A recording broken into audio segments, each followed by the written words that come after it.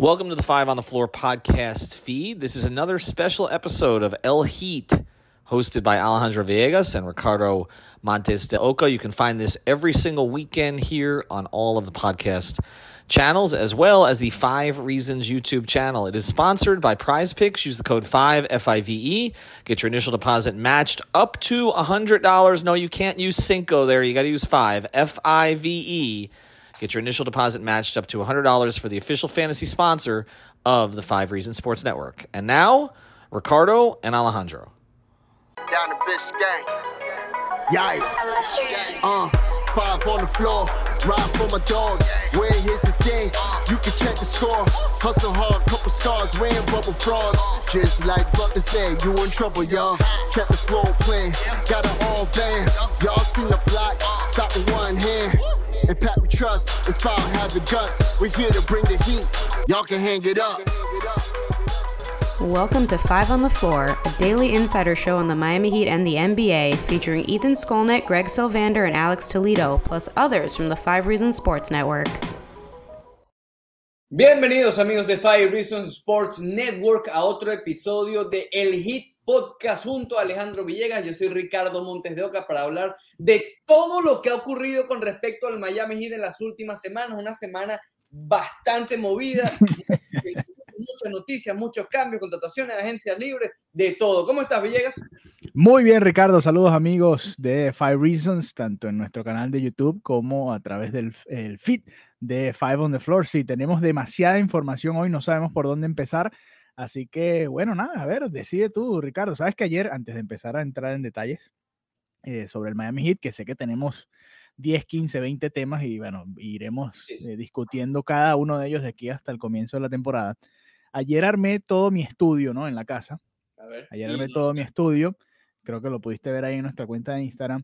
Y resulta que hoy, que es el primer episodio, después de que armé todo eso, no estoy ahí, típico. Pero bueno, aquí estamos. Estamos en este momento en Kendall, transmitiendo, no transmitiendo porque no estamos en vivo, pero grabando este podcast, pero para que ustedes vean lo que pasa, ¿no? Los creadores de contenido. Ayer armé todo mi estudio, hoy, no, sentadito en Kendall, una mesita, una sillita y listo. Aquí vamos. Con calor, porque además... Con calor, sí, porque aquí afuera no hay aire acondicionado. Estamos grabando el sábado 10 de septiembre y el calor es algo nasty. Okay. Sí, es verdad que sí. 90 grados está haciendo en estos momentos donde yo estoy. No sé dónde tú estás, Ricardo. Tú estás un poquito más al norte. Bueno, y bastante humedad. Qué rápido llegamos al clima, Ricardo. Menos de 2 minutos.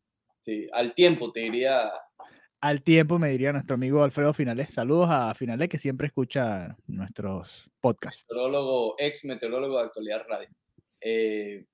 Hay 2 temas, Villegas. A ver. El primero es el más noticioso como tal, que hay poco que discutir. Creo que se hizo justicia con la exaltación de Tim Hardaway al Salón de la Fama del baloncesto. Sí. Repito. Tardó un poco, ¿no? Tardó un poco y quizás por actitudes de él mismo, pero fue castigo, sí. Fue los rivales. ¿Qué crees que fue lo que pasó ahí? Yo creo que él es un jugador, Villegas, en el béisbol lo vemos mucho, ¿okay? Que parecen ser jugadores de otra era. Okay, que no coinciden con el baloncesto en este caso o el béisbol o lo que con sea. La era en la que jugaron, ¿no? Exacto. Hoy por hoy Tim Hardaway sería una superestrella en el baloncesto, ¿okay? Pero en ese momento no era tanto, ¿no? En esa época era más de los bases armadores y con el buen sentido de la palabra. Los John Stockton del mundo, tú sabes, que se dedican más a repartir el juego. Más adelante incluso Steve Nash. Hardaway, si bien evidentemente hoy por hoy está el factor del triple, que es importantísimo, y no solamente para la posición, sino para todas las posiciones, pero el hecho de crear juego, de crearse su tiro, de buscar los espacios en el tabloncillo, no solamente, insisto, de repartir el juego, sino también de crearse el propio tiro él mismo, ¿no? Creo que él quizás no fue tan apreciado por ese factor. Pero creo que hoy en día, como tú dices, le costó ingresar al Salón de la Fama, pero hoy en día creo que pudiera incluso apreciarse un poco más lo que hizo Tim Hardaway en el tabloncillo, ¿no? Sí, estoy de acuerdo contigo. De los que están hoy con el... salud. De los que están hoy en el Miami Heat, ¿a quiénes ves en el futuro? Esto no estaba planteado, pero se me ocurrió ahora. A ver. ¿A quiénes ves en el futuro siendo exaltados al Salón de la Fama. Hay unos que están apenas empezando, pero bueno, uno puede hacer una proyección, ¿no? Porque la expectativa con algunos jugadores ha cambiado drásticamente. Podemos hablar de Tyler Herro, podemos hablar de Bam Adebayo, ya los dos han estado o han ganado premios o han estado muy cerca de ganarlos, han ido a Juegos de Estrellas. No sé, creo que está la expectativa bastante alta, los fanáticos del Heat, incluso nosotros que seguimos al Miami Heat, tenemos una expectativa bastante alta con estos jugadores, ¿no? Si se cumple todo lo que queremos, que es que Tyler Herro sea mucho mejor en defensa y que sea titular con el Miami Heat y juegue todos estos años que puede jugar a partir de ahora, él tiene que estar más o menos en esa misma parábola, ¿no? En esa misma trayectoria. Lo mismo con Bam Adebayo, que cuando llegó todo el mundo era bueno, ¿y por qué escogieron a Bam Adebayo? Ahora todo el mundo quiere que sea defensor del año y que anote más puntos. Si se cumple todo eso, también en teoría futuro debería ser parte de ese grupo, ¿no? Sí, creo por nombrar a un par. Primero, las respuestas más fáciles son Butler y Kyle Lowry, ¿no? Esos son los... Sí, pero Butler, a ver, obviamente en el de la NBA, no sé, es un caso extraño, ¿no? También es como de otra época. Es menos exigente, el Salón de la Fama del baloncesto es mucho menos exigente que el de otros deportes. Sí. Yo diría que es el menos exigente. El béisbol es dificilísimo y en el fútbol americano también. En el del baloncesto no tanto. Yo creo que en el del baloncesto, si tú eres una estrella, ni siquiera superestrella, una estrella sí, que si va fuiste una estrella en algún momento de tu carrera, pues probablemente estés ahí, ¿no? Exacto. Tengas la posibilidad. Creo que Butler ya tiene lo suficiente para ingresar al Salón de la Fama del baloncesto y Kyle Lowry también, ¿no? Le falta un campeonato, ¿no? Sí le falta, pero es lo que te digo, ¿no? Es menos exigente. Había un caso hace poco, imagínate tú, para Andre Iguodala, por ejemplo, que si bien tiene los campeonatos, nunca... Pero es que fue clave también en ese equipo de los Warriors, ¿no? Sí, pero tú no puedes decir que él cargó con un equipo. No cargó con ese equipo, pero sí fue parte fundamental de un equipo que dentro de todo fue una dinastía, o ha sido una dinastía, porque eso sigue, ¿no? Son los campeones actuales, más allá de que sea un grupo distinto. Andre Iguodala creo que no debe ni superar los 15 puntos por partido, por ejemplo. Ya lo vamos a buscar, porque ese caso es interesante. Sé que hubo una discusión, no una discusión, una conversación al respecto. 11 puntos por partido. No, pero sabemos que él aportaba en otras áreas también. Bueno, pero por eso mismo, lo que ha hecho Butler en la postemporada, llevó al Miami Heat a la final un año después de no haber clasificado a la postemporada, lo que hizo el año pasado contra Boston. Es decir, creo que es suficiente. Y repito, Kyle Lowry también con el campeonato. Fíjate, Kyle Lowry es un caso que podría ser incluso inferior al de Butler porque él ganó el campeonato porque Kawhi Leonard estaba allí. No es que él no fue importante, pero es que sin Kawhi ese equipo no gana. Y si él no gana, llega a la final, entonces Kyle Lowry, me explico, pero es a lo que voy. Creo que los dos están ya... Sí, no, y en ese campeonato de Toronto la verdad también es que se juntaron muchos factores, ¿no? También estuvo la elección de Durant. Se dio todo perfecto para que Toronto tuviese el camino relativamente libre para ser campeón, ¿no? Sí, pero todo lo que se tenía que alinear. De las dos piezas principales jóvenes del Miami Heat, que son Adebayo y Herro, evidentemente, a pesar de lo mencionado, de que el Salón de la Fama no es el más exigente de todos, creo que todavía le falta muchísimo a los dos. Y evidentemente Adebayo creo que está un poco más adelantado. Por ejemplo, ganó la medalla olímpica, esas cosas también pesan, no solamente en NBA, sino que han hecho. Bueno, Tyler Herro tiene bastante tiempo también para ir a una selección de si es que es seleccionado, ¿no? Si es que es seleccionado. Tyler Herro tiene el sexto hombre del año, las actuaciones en postemporada, en temporada y postemporada de ambos, la final del 2020, etc. Tienen credenciales, pero todavía le falta muchísimo y no es para menos, ¿no? Realmente las carreras de ambos en dos platos acaban de comenzar, entonces sí. Todavía mucho. Pero bueno, bien por Tim Hardaway, creo que era merecido y me imagino que habrá también una ceremonia, generalmente eso lo hace el Miami Heat cuando la fama, bajan la camiseta retirada como la de Hardaway y le agregan, digamos, ese pedazo, ¿no? Al banderín, que es la camiseta, lo que sea, que dice que es miembro del Salón de la Fama. Sí, y además Ricardo, no solo, él es uno de los primeros representantes de lo que es la cultura del Miami Heat, ¿no? Más allá de obviamente todo lo que hace en la cancha, pero esa actitud, esa manera de enfrentar como la adversidad, los momentos de dificultad de cada temporada, él es una de esas caras, ¿no?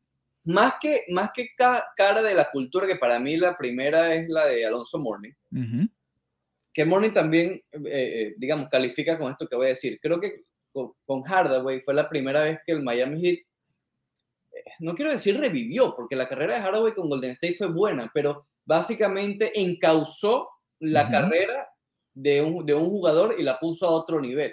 Igual con Hardaway, pero Hardaway era una estrella en Charlotte, pero digamos que tenía sus problemas y el tema del temperamento, ¿no?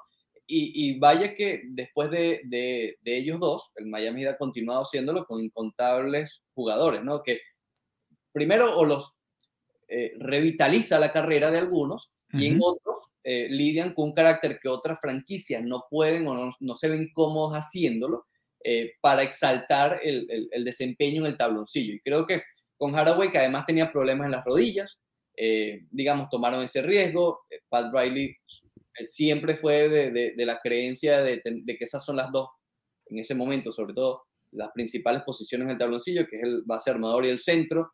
Lo vimos desde sus épocas en los Lakers con Abdul-Jabbar y Magic Johnson, T. Hardaway, Alonzo Mourning, Patrick Ewing y Houston, creo que estaba, no me acuerdo quién estaba de base, creo que era Alan Houston, el base armador de los Knicks, y después también lo continuó haciendo con el Miami Heat. Si quieres decir Wade y Shaquille O'Neal también, ok, aunque Wade sabemos que es más un puesto 1, puesto 2, pero básicamente la esencia, y al final, evidentemente, hoy en día eso ha cambiado muchísimo, ¿no? Pero sí creo que, como tú dices, la adquisición de Hardaway y la de Mourning, que siempre van a tener sus paralelismos, es la primera vez que el Miami Heat impone su huella y su cultura en dos jugadores que se adecúan a la misma. ¿Qué es lo que esperamos que haga ahora este año Kyle Lowry, ¿no? Para hacer ya la transición hacia el presente, ¿no? Del Miami Heat. Exacto.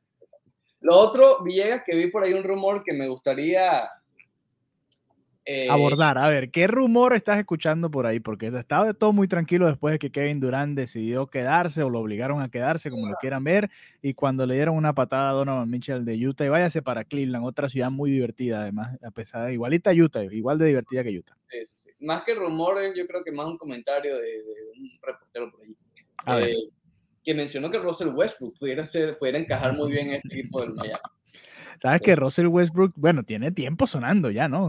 ¿Desde cuándo? Desde que estaban con Houston, ¿no? Si mal no recuerdo, ayúdame aquí a hacer memoria. Desde que estaban con Houston se viene asociando a la posibilidad de que Russell Westbrook sea parte del Miami Heat, pero es que, no sé, yo nunca lo he visto, no sé qué piensas tú, pero ni afuera, ni dentro, ni, no sé. Claro. Imagínate a Russell, a menos, es que no sé tampoco la relación que tenga con Jimmy Butler, pero imagínate lo que hizo Russell Westbrook, lo hubiese hecho la temporada pasada con el Miami Heat y se lo come en vivo ahí PJ Tucker, Jimmy Butler y Udonis Haslem. No sé si tú tienes la misma idea de que eso sería lo que hubiese sucedido, ¿no? Sí, yo creo que en algún momento,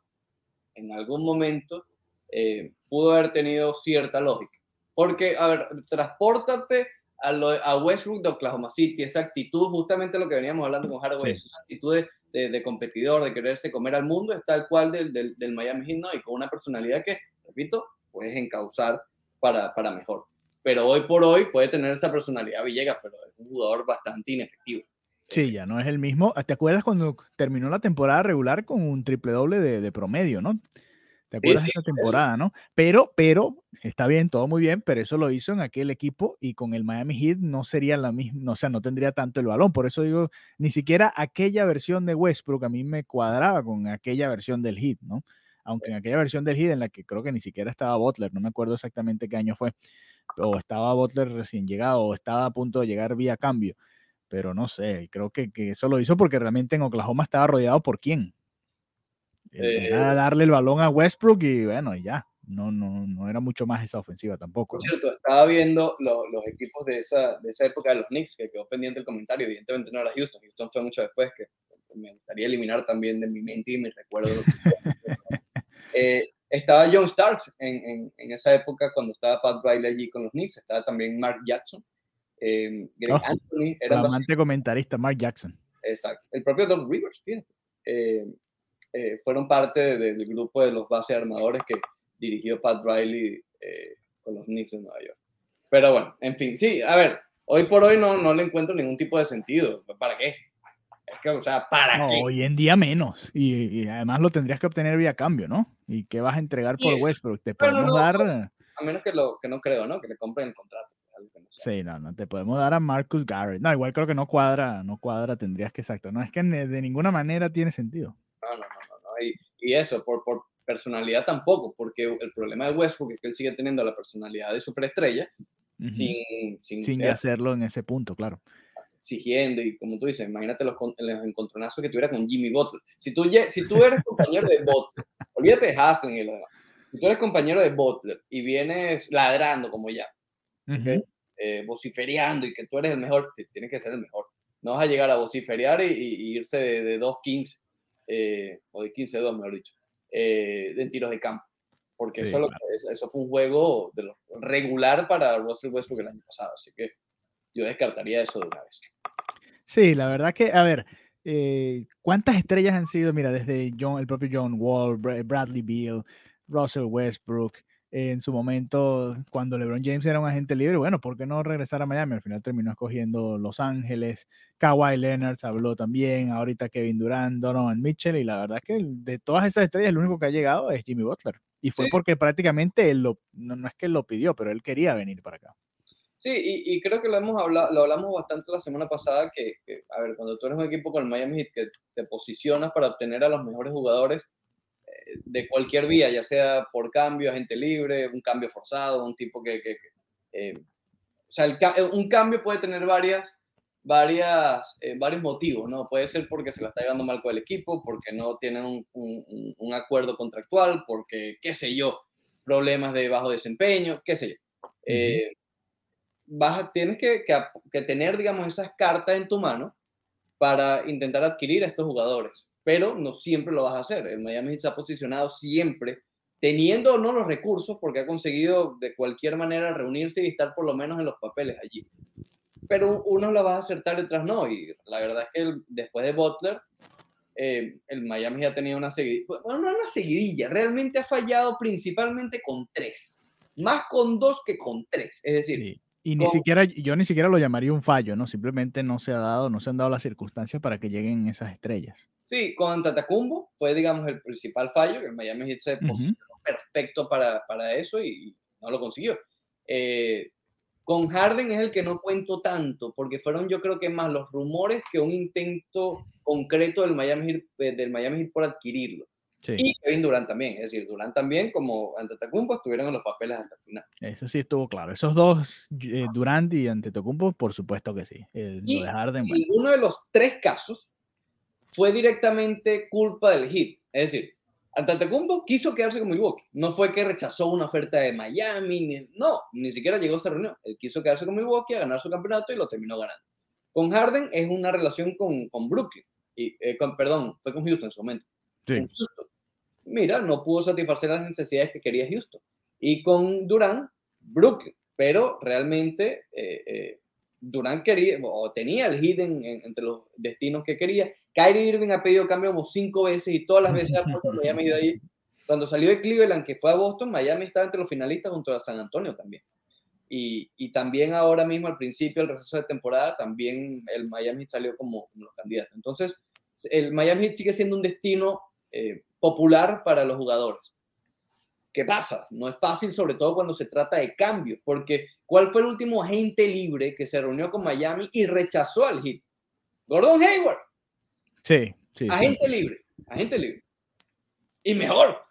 O sea, afortunadamente para el Miami. Sí, no sé si puedes contar a PJ Tucker aquí en esa ecuación. PJ Tucker puede ser, aunque estaba pululando. Porque acuérdate que él rechazó la opción que tenía, ¿no? Creo que era la opción del jugador. Sí. La rechazó y supongo que después habrá venido una oferta del Miami Heat. Y el propio Crowder. El propio Crowder. Pero que tienen los dos en común. Primero, ninguno de los dos son estrellas. ¿Okay? Estoy hablando más que todo de estrellas, de que te reuniste con este tipo. Pero en las 2 ocasiones coincidieron con las 2 estrellas que quería el Miami Heat. El Heat no le ofrece ese tercer año, el bendito tercer año a Jay Crowder, porque estaba en los papeles por Antetokounmpo. Y ahora mismo a Tucker no le ofrecieron, qué sé yo, más o lo que sea que haya obtenido con Filadelfia. Sí, los 3 años era la clave. Por Durant. O sea, no simplemente eso, esos movimientos son los riesgos y las estrategias que hace el Miami Heat para estar en los papeles por estos jugadores. Es así. Sí, bueno, a ver, también hay que entender que para que se dé un cambio de este tipo, pasó en su momento con Jimmy Butler. Jimmy Butler termina llegando al Miami Heat porque se dio todo perfecto, ¿no? A ver, el Miami Heat eso no fue por cambio. Bueno, fue sign and trade, ¿no? Que es un firmar y un cambio, y porque el Miami Heat tuvo que entregar a Josh Richardson en su momento. Pero si el Heat, a ver, si Filadelfia veía el roster de Heat y no veía a nadie que le hubiese gustado, hubiese sido un problema, ¿no? Para Filadelfia y para el Heat. Pasa que esos sign and trade, Villegas, son más... Igual lo mismo pasó con Kyle Lowry ahora con Toronto, ¿no? También fue un sign and trade. Y bueno, el Heat tuvo que entregar a Precious y a Dragic. O sea, no fue gratis tampoco. Pero yo en cuento, ese sentido. Este soy yo cuento esas adquisiciones. Tú la cuentas como un agente libre. Agente libre. Por ponerte un ejemplo. Lo que pasa es que estás entregando, fíjate, trasládate a ese momento. Había mucha fe en Josh Richardson.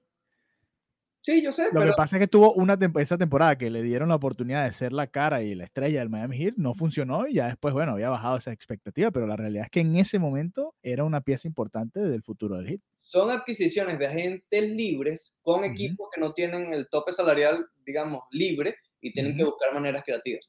Por ponerte un ejemplo, LeBron James y Chris Bosh fueron sign and trade. Con Cleveland y con Toronto. El Miami dio picks, no fueron jugadores como tal, pero fueron picks en el draft. Fueron sign and trade. Por eso que te digo, incluso, y sabemos y lo vimos en esta postemporada, que Butler sigue medio ardido porque le dieron el contrato a Tobias Harris y no a él, Filadelfia. Entonces, por eso digo que fue más algo de agentes libres, pero para que se dé el negocio, Filadelfia se vio obligado a hacerlo y bueno, recibe alguito, pues en vez de irse gratis. Pero sí, los considero como... Pero fíjate, ese es un ejemplo importante, el de Butler. Lo difícil de hoy por hoy de adquirir a un jugador así vía cambio es que Butler, que quería ir a Miami, y lo confirmamos porque terminó firmando con Miami, no pudo salir vía un cambio como tal en aquella oportunidad con Minnesota. Es muy difícil con lo sobrevalorado que están los picks en el draft, porque están súper mega sobrevalorados. El Miami Heat nunca, o me costaría ver a un Miami Heat con opciones de 10 picks en el draft, con 8 picks en el draft. Siempre los está cambiando. Por Durant ya se iba a dar una locura. Es como si cambiaras Antetokounmpo hoy en día, ¿no? Exacto. Tienes que dar, imagínate, los drafts de aquí hasta que, bueno. Y no los tienen, Miami no los tiene, ni los va a tener. Ellos van a tener ciertos picks para maniobrar, intentar buscar estos cambios, pero no los que están otorgando hoy por hoy. Así es. Porque no va con la cultura del Miami. Pero bueno, eso es básicamente lo que está ocurriendo con el Miami Heat, Villegas. Algo más. No mucho más. Estamos esperando que llegue ya el comienzo de los entrenamientos, ¿no? Por supuesto. Por ahí viene un torneo de Five Reasons a los que les gusta jugar baloncesto aquí en el sur de Florida. Creo que vamos a ir hacia los lados de Broward, así que atento, Ricardo, que vamos a estar por allá. Vamos a ver qué cancha decidimos utilizar, pero de resto, a esperar a ver qué sucede y ya preparándonos de cara a la temporada que viene. Bueno, muy bien, me llega. Entonces, nada, el Heat Podcast. Nos escuchamos la semana que viene. Thank you for listening to the Five on the Floor on the Five Reasons Sports Network.